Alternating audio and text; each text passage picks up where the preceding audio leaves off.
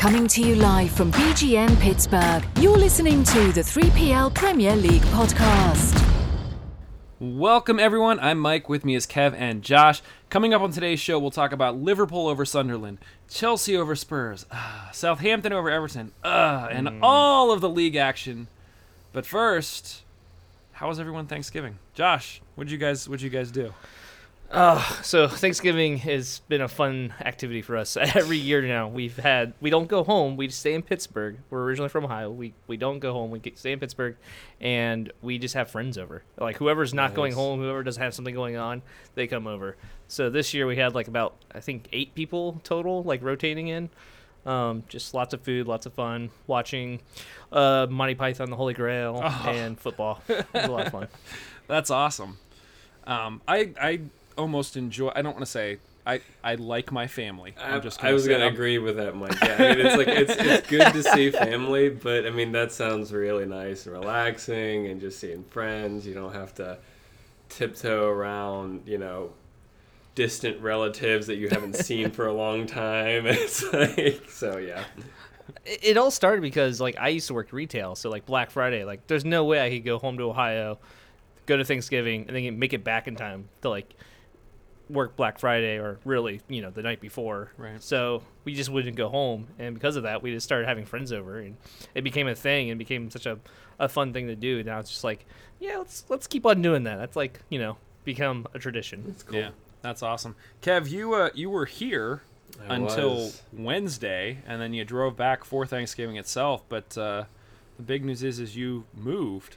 I did, yeah. I'm in the new place now. It's been nuts. Been a lot of moving. We moved to. We were in the same apartment complex, but we moved to a different unit up on the 3rd floor. So, kind of carrying everything up 3 flights of stairs is a little rough. I'm realizing I'm not nearly as fit as I thought I was. And my body is just completely sore. I got a little sick at the tail end of it, But yeah, I think we've settled in over the past couple days, and just actually before we recorded this, our neighbor brought us over a little goodie bag welcome gift. I was like, that's right. I was really happy about that.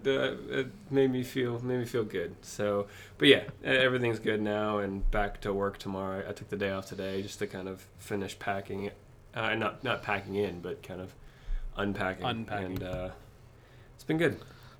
You're still living in boxes, though, right? I mean, you can't be unpacked already. Well, I mean, yeah, there's still a lot of boxes, but I'd say 85% of everything is kind of set up. I mean, it seems like for me, yeah, it's like about a month of living in boxes for me after moving. It's like about a month before I'm like, oh yeah, everything has a place now. Josh, Kevin has 2 things. He refuses to get a couch. That's an exaggeration. He just got when they just got to their other place, they stopped sleeping on an air mattress. Not that he's poor. That's not it at all. Yeah. Kevin is just I don't like stuff. So he don't like stuff. Yeah, he takes the minimalist to the next level. It's like a month alone for my wife's yarn collection. Shout out to Liz, who did a great job on the last show. Yeah. We're going to have to make her a recurring guest and give her a spot on here. Mike, did you have a decent Thanksgiving? Yeah, it was good. We went over my brother-in-law's house and just hung out. I mean, so I have 3 boys, ages 9 and younger. They have 4 kids, ages 12 and younger. 2 of their kids are basically 1 month apart from 2 of my kids.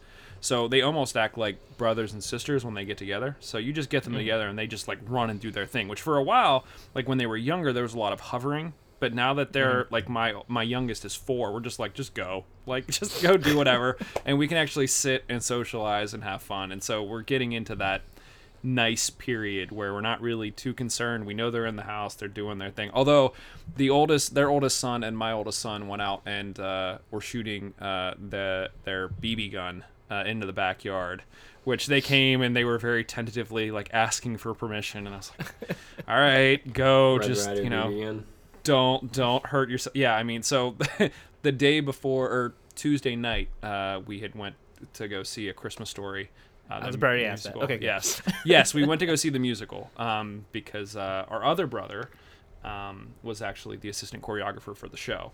So that was good. But no, otherwise it was, typical Thanksgiving. And like I said, as the kids get older, we stay out later. Like it got to be about 8 o'clock, and we're like, we're starting to pack up. And my brother-in-law was like, sit down and watch 5 minutes of a Steeler game. And next thing I know, it was 10 o'clock and approaching halftime. It's like, all right, back it up. Kids fell asleep on the 5-minute car ride home. But otherwise, no, it was good. Got to watch some soccer over the weekend. Not just, EPL. There was some MLS action that was on, which I don't want to belittle MLS, but prior to getting so into the EPL, I was sort of an MLS advocate. Like, no, look, the league is growing. The quality of play is really good. Like, it's really, really good. And then sat down on Sunday and was watching a bit of the Western Conference Final against, it was Colorado against Seattle. And so many times I'm watching the game going, what are you guys doing? Like, passes to nobody. The play is so slow. And that's something that I'd actually love to talk about, like on another show or something. My girlfriend's father helped us move in, and we were watching the Chelsea-Tottenham game. And he's just starting to get into the EPL, and he was asking me, like, what makes a European player just so much better than an American player? And I was like, that's like, when you start to think about the why behind just the straight up comparison, it's an interesting question to think about. But yeah, it is a different league for sure. Yeah, but I mean, it's also kind of like a pretty high bar to set for a league to compare to. Oh, it's like, the league's not worth it unless it's EPL standards. Like, that's a pretty high bar. No, definitely. I mean, well, and I'm not. Yeah, the MLS isn't not worth anything. I think I don't think that's what anyone's saying, but yeah.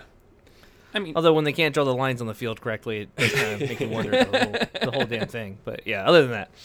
Well, look, I mean, I'm not saying don't watch the MLS. I mean, we do another show where we watch the Riverhounds, who were one of the worst teams in the USL last year. So, like, third division compared to first division in American soccer. Exactly. So it's you support your local team, and I'm happy that the MLS continues to grow and its standards continue to get raised. It's just nowhere near the European leagues. And Kev, I think you're right. I think that would be a good discussion, maybe for one of the next international breaks, is talk about what really differentiates a really good soccer player in Europe versus a really good soccer player in America.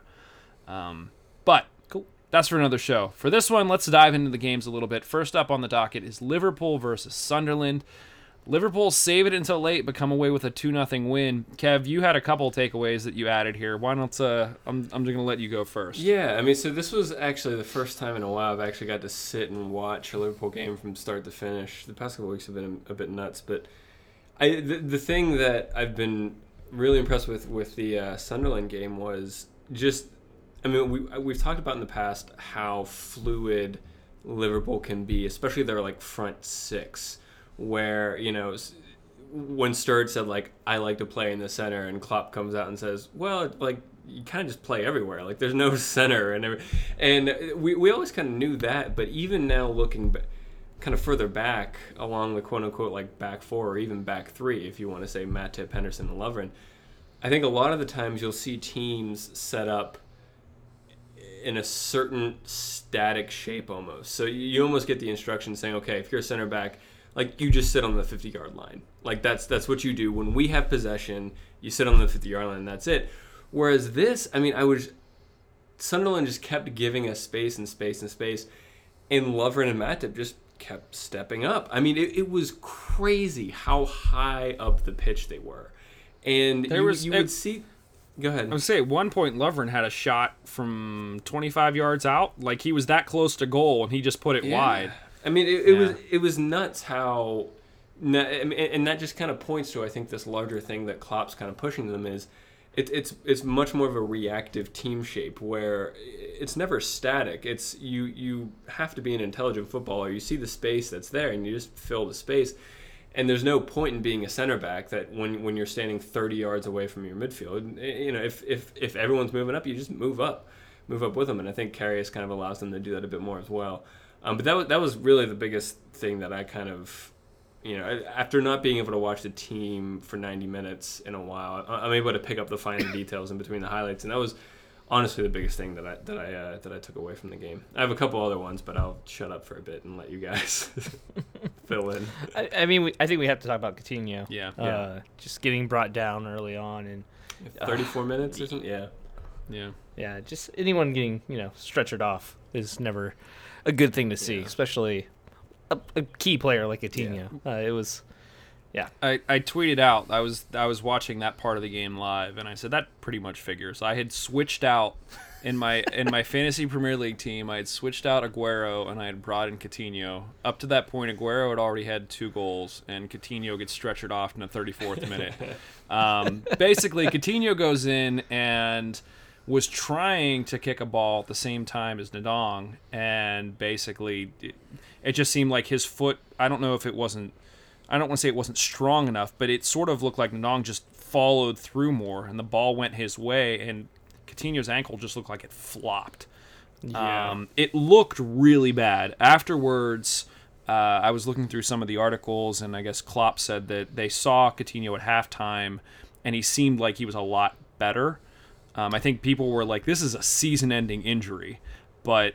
Kev, do you have anything else on this? Yeah, the news is he'll be out for around 5 to 6 weeks, and we shouldn't expect him until January. Which, man. yeah, I mean, it's I'm rough. going to eat 4 points in this week. It's all about your fantasy team, isn't it? It doesn't even care about the player. Which is rough. I mean, like he has been, in my opinion, I think our best player over the course of the season. But I think it's just the reason why I'm not flipping out as much as I have been maybe in the past is, I mean, we've been talking about, on the podcast about like how like people like Sturridge can't even get in the lineup. I mean, this is the first time I feel like in a long time we're a bit deeper, where if a significant player goes down, we don't just have like an average player that can fill in. We have some really good players sitting on the bench. Now, the only problem is, I mean, for this game... Kev, you have Stevie G in the stands. Like, come on. He wants to get back on the field. Yeah, just get him in. Oh, that'd be tasty. He wouldn't make this team now. No, he would not make this team. But I mean, I know, it's just a symbol of him anyway. He's like the bat symbol. He's not Batman at this point, but he's like the bat symbol. He just gives everyone hope. But I mean, the only thing is we don't want to get in a position where injuries are piling up too much. I mean, so even before a ball was kicked in this game, Lallana is still nursing an injury, so he wasn't in the squad. Sturridge he had a slight knock, so he wasn't in the squad either. And so now with Coutinho out until January, one more big injury and we could be in a sticky situation. But I think Firmino picked up a calf injury late in the game and had to come out, but who knows how severe that's going to be. Right, I think that was more of a cramp kind of thing than anything. But I hope so, because that's both my players. I was going to say I have for Liverpool that are on my fantasy team. Just both of them. Just we're done. Yeah. It's like, thanks a lot, guys. Yeah, it figures. I added them both, and I was like, you know what? I should really drop Milner this week. I should drop him and bring somebody else in, and Milner gets the PK at the end of the game. Yep. That figures. What do I know? I know nothing. Yeah. But, Coutinho's replacement in this case was Origi, and he was the one who got the first goal. After all the chances that Liverpool had, his looked the most harmless, and I think it was because Sunderland's team was expecting his shot to be a cross. Everyone was lining up, getting ready to play a header. He just put it towards the far post. It went in. It wasn't even that hard of a shot. No. But yeah, I thought that was a good play by him. And then, he was great all throughout the course. When he came on for Coutinho, around like 35 minutes or whatever, I thought he was really positive in the sense of when he would get on the ball, he would kind of draw like 2 of their defenders to him, do a smart layoff, and just create space for other people. I think he was just kind of this recognized, more direct option that we kind of were needing in a game like this. And I mean, getting the goal, he was a huge performance from him, especially coming off the bench, not being in the starting lineup a lot. When you get that chance, especially in a team that's playing as well as this starting 11 is right now, when you get your chance, you need to take it, and that's what he did. And I think it's going to be, I don't know, I would expect him to see him against Leeds in the cup game midweek here. Yeah. The other goal, as I mentioned, came from a PK. Mane basically ran the entire length of the field before he was brought down in the box. At that point, the ball was far enough ahead of him that I'm thinking there's no way he's getting a shot off anyway. Like he was just going to run straight out of bounds. And so why you take that PK at that point and just take him down, it was a stupid mental error in the case of Sunderland. But well, I mean that's again, a really Milner steps up. It's a good point in mentioning. You said like mental error. I think when we've seen this with like Barcelona from the past 5 years. When you're playing against a team that has tons of possession and that cycles the ball around intelligently, I mean, defending against that, not only that's physically taxing, but it's mentally taxing. I mean, you see a lot of these kind of great teams in the past where they'll get goals in the last 5 to 10 minutes, and it's because the other defensive team just starts. You can't be switched on for that long. I mean, not only physically but mentally. It's just you just start. You can't catch runs when you used to be able to, and all that kind of stuff. So I think that's something that I've been kind of looking for at Liverpool to capitalize on, maybe late goals as other teams start to kind of switch off, and it was kind of good to see that with this game as well. Yeah, you mentioned here in your notes Chan in the midfield. Did you like what you saw or not like what you saw? Because I was sort of leaning towards the not like what I've seen. Yeah, I mean I agree. He was. Where I think if you put Lallana and maybe Wijnaldum in the midfield, I think then with your kind of standard Coutinho, Firmino, Mane, all that kind of stuff, that entire setup is very much a team. They know where the other player is and blah, blah, blah. Chan almost looked like an individual player in amongst 10 other teammates that really knew each other pretty well. I don't know if that's something where Chan just needs a bit more time in the starting 11, in which case he'll maybe fit into this big machine a bit smoother, or if that's just his personality. It's probably a bit of both, to be honest with you. I think Chan is a bit of a I don't want to say like he thinks of himself as this kind of rock star player where he can kind of make something out of nothing, because I think he can do that sometimes. But I think too often he's just trying to take the game on his shoulders too much, and I think that was the case this game as well. Yeah. I was actually going to put in the agenda that from what I saw, there was a number of shots that he took that could have been plays off to somebody else that went wide. It feels almost like Mane was for stretches earlier this season where he was just forcing it. And Mane, found his groove and found his way back into the squad, and now nobody questions that anymore. But maybe I think you're right. I think it's a case of time, because really he's stepping in place of Lallana. Yeah. Give or take in that whole fluid whatever it is that Liverpool's doing. So yeah, he's trying to find his spot. We'll see how it plays out. Is there any word on when Lallana may be back in?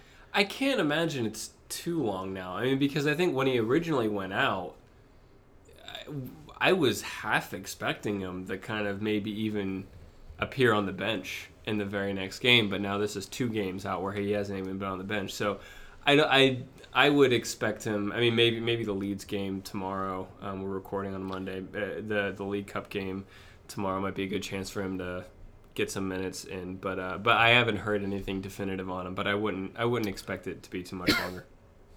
I was just checking on not that I was transferring out Coutinho. I mean, 5 to 6 weeks. I mean, that's in my fantasy team while you were talking. But it looks like they still have him at a 25% chance of playing.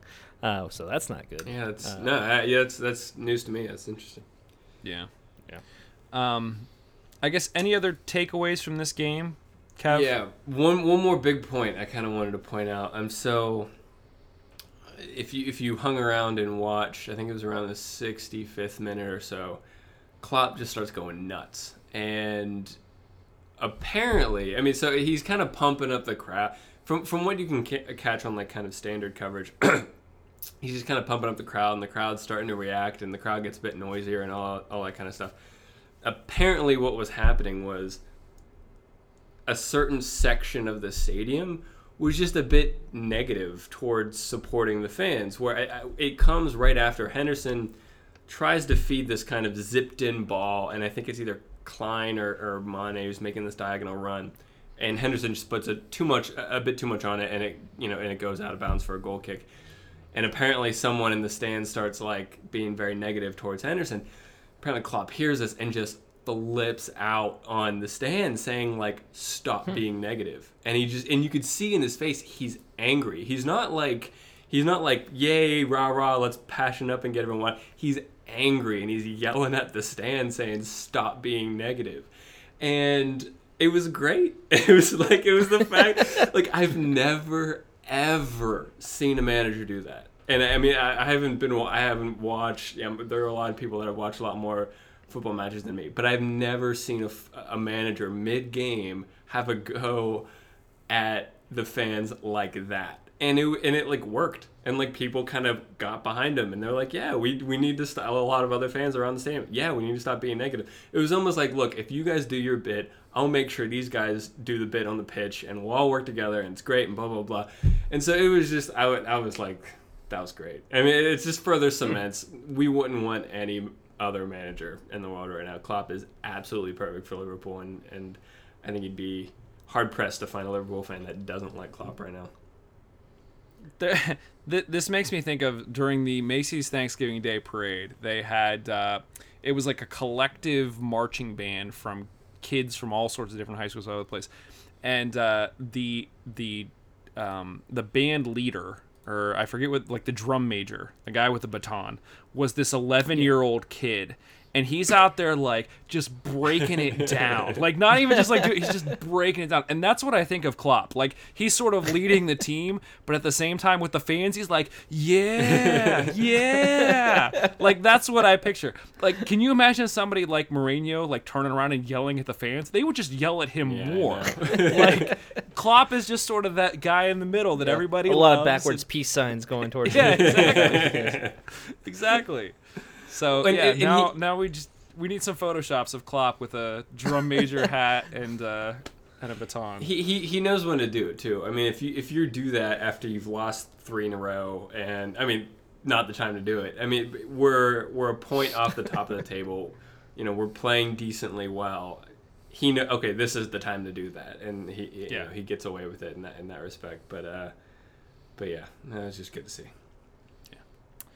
So, the other good thing, this was Liverpool's second clean sheet in a row, which, Kev, you took a gasp like you wanted to cement that. It wasn't even that. I did want to point that out because everyone's like, clean sheet. We got 2 in a row now.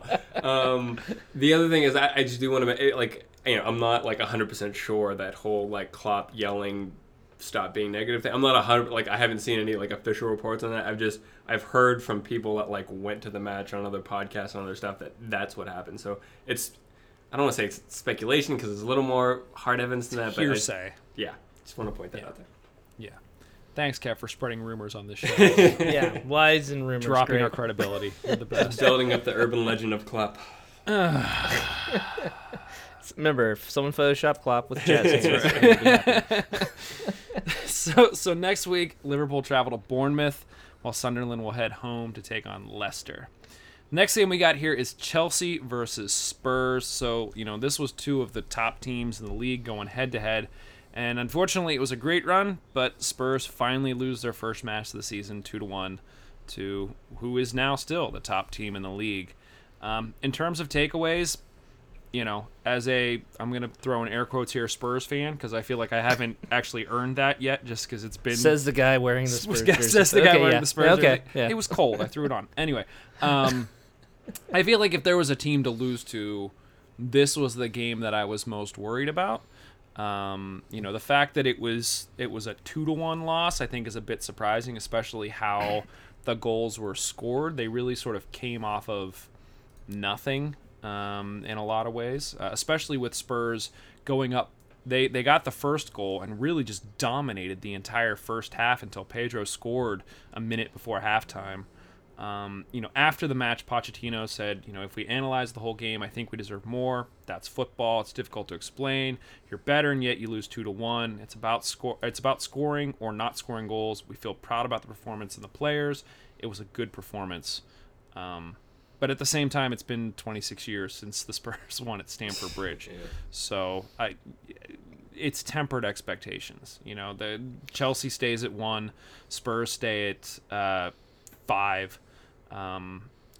Not a whole lot to feel, I guess, in terms of this. I was glad. I mean, go ahead, Josh. If you're going to lose your first game of the season, at least it's to the top team in the league right now. Right. I mean, you know what I mean? It's really hard to feel like, oh, man, they really blew it or anything like that, because this was, you know, even though I do think a little bit like Spurs didn't look like they should have lost it, it was still a game that if they're going to lose, this is the best way to lose, because in that case, at least you're not losing to, like, you know, Watford or something like that, and or Hull City.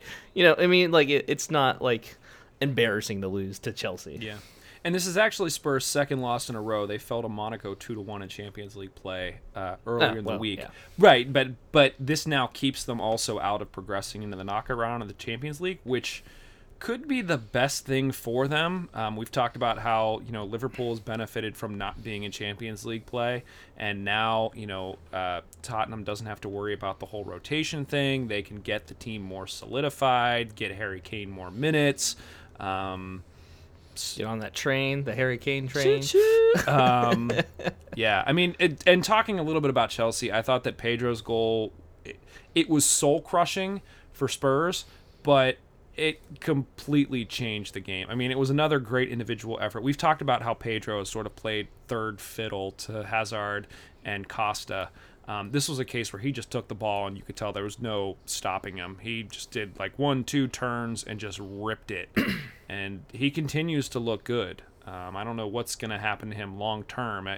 There was some talk about, you know, Willian stepping in and taking his spot, and Conte came out after the game and just said, you can't. Like, he's playing too good at this point that Willian's on the bench. Yeah, so I think it's easy to forget that, you know, because of how poorly Chelsea did last season. I mean, this is essentially the same squad plus a couple other really good players that won the league, what was it, 2 years ago? I mean, so they're a very good group of players, and that for whatever reason just didn't kind of cut it last season. So, yeah, I mean, it's when you see them playing this well, partly you're saying, okay, that's a bit of a shock because maybe you didn't predict it at the beginning of the season. But when you look at, you know, the names on the back of the jerseys, you're like, yeah, okay, like it's Pedro. He's done that in the past. Like, so you kind of see that happening. As far as like how the game kind of played out, I remember when I saw, I turned it on live at around 60 or 70th minute, and seeing it being 2-1, I was a bit surprised, just mainly because Chelsea and Tottenham, in my head, I have them as the two best defensive teams in the league right now, and so I was figuring maybe 1-0 or something, or even a 0-0. But when I kind of look at it in a broader context over the course of 90 minutes, it almost seems like this was, quote unquote, like kind of a perfect Chelsea performance in the sense of, even when they're down, I wouldn't ever expect Chelsea to. I wouldn't expect a team to have a big 20 minutes against Chelsea that put like 3 past them, right? I mean, a team might get 1 goal, but Chelsea will do the whole bend not break kind of thing, and they might look a bit on the ropes for a bit, but you would never expect them to leak maybe 2 or 3 goals over the course of 30 minutes. So, yeah, Tottenham were on top. They got the goal. Chelsea were under a bit of pressure, but they showed a lot of resilience and just kind of bounced back with the Pedro goal and Victor Moses coming off the back post. And it was, I mean, you know, they kind of hit when they need to and then kind of kill the game and at the latter stages of the second half, and they get the win. They're a completely different team than they were 2 months ago. I mean, it's easy to forget that there was some talk that Conte could be out early in the season because they weren't performing. But again, we talked about coming into the season that this was going to be the season of the managers, and Conte's a great manager. He said we got problems. He changed things around, identified the weaknesses, and moved on. And now, you know, Chelsea's at the point they've just won their 7th consecutive match. Eden Hazard told the Telegraph that he feels they're in a 3-way race to the top with Liverpool and Man City, which you can't argue with that. And Chelsea play Man City next week. Oh, that game's going to be massive. Yeah. So, yeah, I really don't know what else to say about this game. I think, like I said, I think that Spurs bending out of the Champions League is a good thing.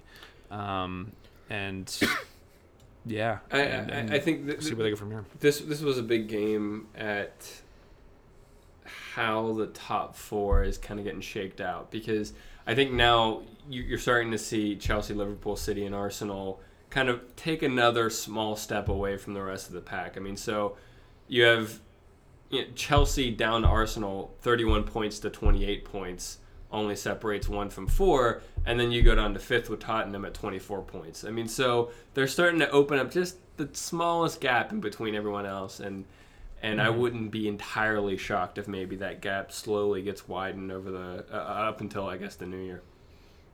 Yeah, it's a 2-game spread between Tottenham and Arsenal at this point. But if you look at the table, which we can talk about later, that distance between 5 and even 10 is just 1 game, or 6 and 10 is just 1 game. Yeah. So there's a lot of stuff happening there in the middle of the table, which will be interesting to watch as well. As I mentioned, this was Chelsea's 7th consecutive win, keeps them top of the table, while the loss keeps Spurs at 5 with only 1 win in their last 5 games, which hurts.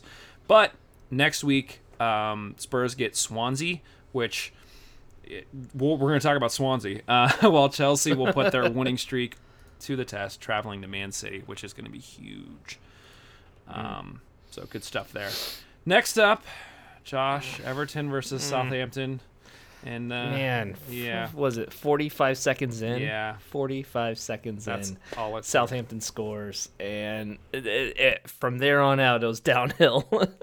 The whole game just felt like it was just a brutal battle that we could not seem to get on top of. Yeah. Against Southampton. Come on. Yeah, I mean, we've talked about how Southampton is somewhat legit, but like you said, literally it was from the kickoff. They were doing a lot of 1-2 passes, and Everton just couldn't catch up. And then the goal just sort of, I don't want to say it came out of nowhere, but in a lot of ways it felt like Everton just hadn't turned on yet. It was like, oh, that's right, we're playing. Okay, all right, cool. And Southampton just capitalized on it, and that was it. I mean, 45 seconds in, that was the only goal of the game. I thought that Southampton played well, but yeah, you've talked about it in the past where, like, usually the first, 10, 15 minutes is kind of like each side feeling each other out, seeing how they're playing, and just kind of, getting warmed up. And that just, they warmed up faster. And I don't even know if it was warmed up faster. They just had an opportunity, and they capitalized on it. And it seemed like Everton was still in that phase where they're just like, we're trying to, see how the ball's moving across the pitch and all that kind of stuff. But one thing that did stick out to me was Josh Sims for Southampton. Yeah. He was just pretty cool. It was 19-year-old even though Josh obviously I'm Sims. not happy about it, but he looked really good. Yeah, he was involved in the first goal. He basically just threw himself into the box, flicked it to Charlie Austin, who headed it home. He had a few more chances over the course of the game. I mean, the kid has high energy, was in the right place at the right time. Was it 19 years old or something? Yeah, he's 19. So I'm wondering, obviously it's a long season, but it'll be interesting to see how long he's at Southampton if he's able to keep this up. They brought him up from their youth squad because he scored something like 5 goals in 8 games for them there. But yeah, he was all over the place. He had tons of confidence, and he was making stuff happen for them. So kudos to them. On the flip side, I feel bad, Josh, but I had to move Lukaku out of my fantasy team. Not for his lack of skill, but for the fact that Everton just can't seem to get him the ball. No, that's the thing. I just don't feel like he's linking up at all. And Barkley, that's supposed to be the man for him, and it's just not happening. And then add on top of that, Velocity seems like he's just kicking everything wide or over. It can't seem to get a single ball on target, and when they do, it seems like to be extremely soft chances. Yeah. Stecklenberger, I mean, he's still great in the back. He, even though let one in, obviously, he still saved a lot of really good potential goals from Southampton, and it's nice to see that aspect of it. But yeah, Barkley, I do think is one of the biggest disappointments right now, for me at least. Well, and like you said, I went back and looked at some of the stats. In this game, Ross Barkley completed 2 passes to Lukaku. Stecklenburg had 3 passes to Lukaku. So we had talked a little bit about, what does Everton need come the transfer window, and I really feel like they need to figure out if Lukaku isn't like, peace, I'm out. They need to find some way to get him the ball and connect that midfield to him, essentially. Because we've seen when he has the ball at his feet, you never know what could happen. Yeah, and it used to be a joke that he would always be offsides. Like, you would always see him get the ball and he'd be offsides. But at least when he was doing that, it felt like he was almost there. Like, it was always just like a hair offsides, and you kind of felt like any one of these could be just onsides, and he could just make a bolt for it and get a goal. You don't even feel that anymore. It's not even like we can make fun of him for being offside, just not getting the ball. It's just he's non-existent in the game. And to his credit, I feel he should have been given a PK. There was a point where Van Dijk clipped him just inside the top corner of the box. Didn't get any of the ball at all, but the ref said no call. So, I mean, that could have been it right there, where the game is now drawn and Everton could have hunkered down. But if that was outside the box, he would have gotten it. No doubt in my mind. If he was not inside the box, that would have been a foul. Easy call. But since it was inside the box, it's a little bit more, kind of like, we have to be sure. Well, and it was one of those things, too, where he was, like, because of the positioning of it, he was literally running through the corner. So he was clipped in the corner and then sort of, like, fell into the box and rolled out again. And I think because of its positioning, the ref sort of had that moment of hesitation, like, I don't know. Like, if I call this, it's a PK, but am I really sure that it was in the box? I don't know. So, no call. Which... Yeah. I definitely agree with you, though. It should have been. And also mirroring you, I also have taken Lukaku out of my fantasy lineup. It might have been, anger. I still have a Everton player on my... Yeah. I think it's actually Jagielka. I just like that in the back line just because I need a cheap back defender. But I mean, Jagielka had a clearance at the end of that game to save it from being 2-0. So, well, and that's what I mean. It seems like, if you cross out the Chelsea game, if you look back at Everton's results, they've always been strong defensively. I mean, they've never had a defense that will necessarily lose you the game, right? And it's always been going forward. I mean, and with the January transfer window coming up, if they can bring in one more player that can maybe just really, provide maybe the service to Lukaku, but maybe even provide a distraction for Lukaku where he can maybe get a bit more space and get a bit more time. It could be a really big step forward for Everton because, the defense is there. It's just offense is struggling a bit. One of the things I thought was interesting while I was sort of going back through and reading some articles that a number of different outlets in Liverpool were putting out, one of them was talking about how, I guess a few seasons ago, Martinez really stressed the relationship between Barkley and Lukaku, and like in practice it was always the two of them doing stuff together and really focusing on their relationship. And when the two of them are in sync and Barkley was farther up the field, they were just a terror to deal with. And it just seems that there's this disconnect between the two of them, and I don't know if that's Ronald Koeman's the way that he's lining up, or it's just a different emphasis. I think the potential is there, but we've talked about how Barkley, it feels like that potential is there, but we're always talking about the potential is there, and it's just sometimes you see flashes of it and sometimes it's not fully delivered on the field. And it might be my imagination or my, just trying to justify it. But I'm wondering how much of this is also the talk and kind of the feel that Lukaku might be unhappy and trying to leave.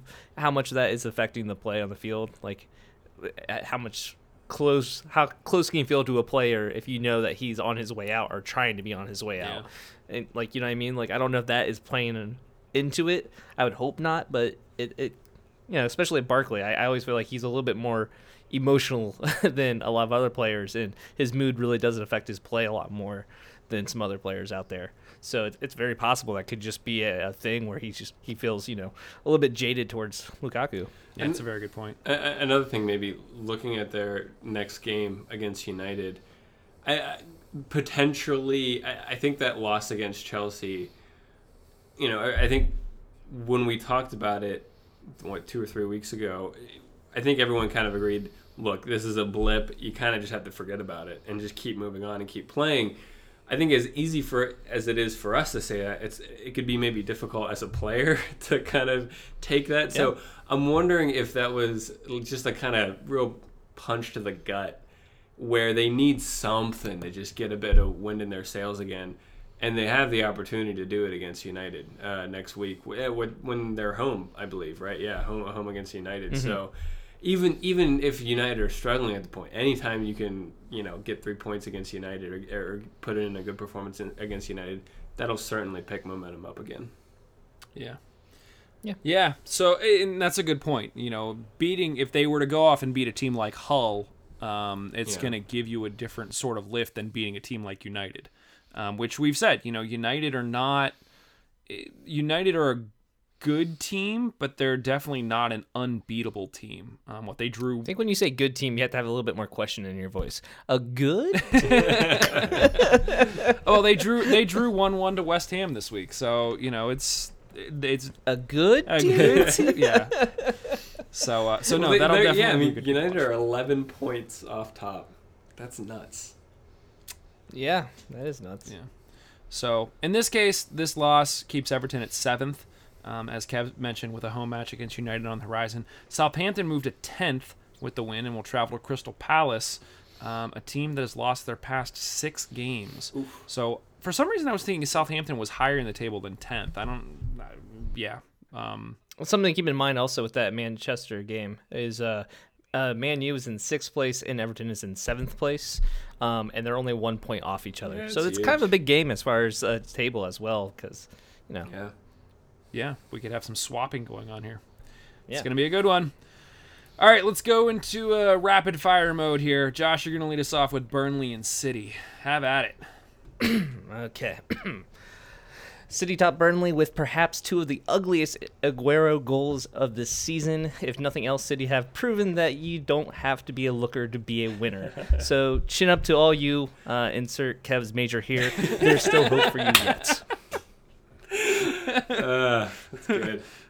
Kev. City stay in 3rd place while Burnley fall a place to 13th. Kev, tell us about Swansea and Crystal Palace. So as unlikely as it sounds, this game might go down as the game of the season, certainly from a neutral perspective. Bob Bradley gets his first win as Swansea manager in the 9-goal thriller, where Swansea scored 2 goals in stoppage time to come from behind and win 5-4. Crystal Palace slip closer to the relegation zone as pressure builds on Alan Pardew, while Swansea go above Sunderland in the table. I feel like I want to go back and rewatch that game now. Yeah, me too. They switched over to it after the Liverpool game, and it was like, what is going on here? I watched the highlights. I'm like, I got to see this game. Crazy. All right, Leicester versus Middlesbrough. It took 2 PKs, 1 in stoppage time, for Leicester to draw even 2-2 with Middlesbrough. Fantasy superstar, at least for my team this week. Again, I was going to drop him. Alvaro Negredo scored both goals for Borough, keeping them at 15th with a tasty matchup against Hull upcoming. Josh, Hull versus West Brom. West Brom looked like they were going to get their 3rd win in a row until Michael Dawson scored in the 72nd minutes of the match to even the score 1-1. Neither side was able to get another one in before the whistle. Even though Hull celebrated like they had won the match, they are still sitting in 18th place, just in relegation, while West Brom holds at 9th. Kev, Watford versus Stoke. After not being beaten at home for nearly 3 months, Watford fall to Stoke thanks to an own goal from Watford's keeper, prompted by a Stoke corner. Watford had more yellow cards than shots on target in the game that saw Stoke climb up to 11th place in the table. There was a point where Stoke was dead last in the table earlier in the season, so it's good to see them climbing. I got Arsenal 3, Bournemouth 1. Congrats to Theo Walcott. He became a daddy for the 2nd time, the birth of his 2nd child. Very nice. Lost a bunch of sleep that night and then woke up and scored a goal for Arsenal the next day. So kudos to him. Alexis Sanchez got the other 2 for the Gunners, but word on the street is that Inter Milan are very interested in Sanchez, which could add a wrinkle to Arsene Wenger's plans. So we'll see what happens with that. Josh, bring us home with United versus West Ham. All right, despite a fantastic link-up between Pogba and Zlatan, that resulted in a goal for United in the 22nd minute. They could not find another one to win this match. What they did find was a healthy dose of embarrassment. First, from Pogba's yellow card for diving, and then Marino got sent to the stands for booting a water bottle. He will be serving a 2-game touchline ban for the offense. West Ham move up a spot to 16th, while Man United hold at 6th. The health of the assaulted water bottle is still unknown at this time. There's something about, Mourinho that makes me think of, like, I don't want to say Darth Vader because I feel like that's too harsh, but there's something about him that when stuff like that happens, it's like, yeah. Yeah. So that's everything that happened in the league. Let's talk, I guess, just a little bit fantasy. I was able to climb up the table barely by beating Zach Zafras 45-43. That was after eating 4 points to transfer in both Diego Costa and Firmino for Aguero and Ozil. So, yeah, I almost regretted doing that again. I mentioned moving Lukaku out of the lineup. I brought in Harry Kane because I think that even though he didn't score this week, he got a goal, but he was waived offsides. But he's looking like Harry Kane, and I think with their upcoming stretch, he's going to be worth having. But are you confident enough to make him your captain? Oh man, that's a very good question. I think. Well, who's currently your captain? That's a good question too. Let me pull up my team and I'll tell you. I was just gonna pull it up on my phone. I'm like, no, wait, I have a tab of him. I have him as my captain right now. I think them. Okay, so you're that confident, Kane, that he's gonna be your captain. I'm that confident. I think going up against Swansea this weekend, I think he gets 1, maybe 2. I thought about making Costa my captain, but the matchup against City makes me just a little bit nervous because Pep tends to plan pretty well for star players. So if he decides to key in on Costa, that could mean that Hazard has a really big day or Pedro has a big day, but he's not going to let Costa beat them. So we'll see what happens there. So since I had Coutinho on my team, I have traded him out. I put in Milner, who's a lot cheaper than Coutinho was. And then I also traded out Lukaku, and I ended up getting Aguero back. I had traded him way back when, pretty early on in the season, and I decided to bring him back onto the team. So I now have him up top along with Costa and Austin. So who I'm going to make captain, I'm still unsure about. Probably Aguero. I feel like you kind of have to if you have Aguero. But I still have Costa and I still have Hazard. So, you got a pretty good team there. Just the top. The back is crap. It's a very top-heavy team. Well, it was funny because my team this week, I got all the points from the players that I was like, I should really cut them. Like, Negredo got me 2 goals. Milner got a goal. Macaulay on the back line for West Brom got me a few goals, or got me a goal and some more points there. So, yeah, maybe I need to hold on to some of those crap guys just a little bit longer. I'm no good at this fantasy thing. I need to figure it out. Kev, have you done anything with your team? I'm literally doing it right now. Yeah, I have a couple. So, yeah, dropping Coutinho off the injury. Brought in Hazard because I had a couple extra dollars in the bank. And on top of that, I still had some cash. So I switched out Scott Dan from Crystal Palace and brought in Lovren because, I don't know, I think he's... Over the course of the season, he's good for a couple goals off the corners, and second clean sheet in a row, getting something right. So yeah, you feeling pretty confident about those clean sheets for Liverpool? I mean, in this game we had like 78% possession, and we're getting better at shutting down on set pieces. We'll see a couple more, especially given our schedule over the next couple games. Yeah. Out of curiosity, how are you guys doing with squad value? Where it tells you the total of what your squad's worth. It's like on the side on the right. Yeah, so let me... I don't know. My squad value... What? I don't know. Let me figure this out. So essentially what it does is it tells you like if you've traded players for, when they were worth more than when you bought them. So my squad right now is at 102.3. So my squad value is 98.7, but I have 1.8 in the bank, so I'm at 100.5. Gotcha. Which I'm at it was 100.3. That's what I got. Nice. Josh, what were you? 102.3 is my squad Yeah. value. I was up to 102 at one point, and then some of these trades that I made recently, I'm not doing a good job of keeping value. I really thought Coutinho was going to really tank my score because I didn't realize he was out until just now. So I just now traded him. So I'm sure his value plummeted since last time. Yeah, I need to get him out like tonight as soon as Yeah. we're done recording here, which we're coming up on the end. I guess anything else you guys wanted to talk about here? No. That's all I got. Yeah, that's All right. got. Do we want to talk about games next week? What are we going to be talking about? Point.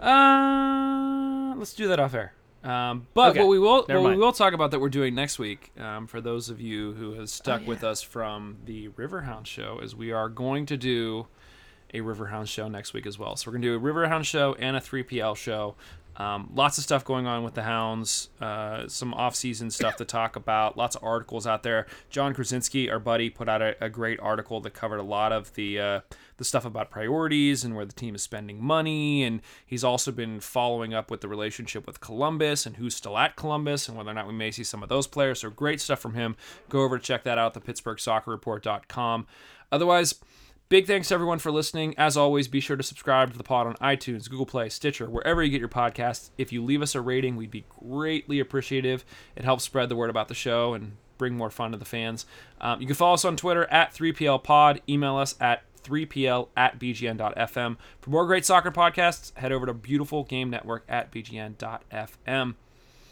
Otherwise, thanks, everybody. It's fun as always. We'll talk to you very, very soon. Cheers. Later. This is the 3PL Premier League podcast, brought to you by the Beautiful Game Network. Find more great football, soccer, beautiful game podcasts at bgn.fm.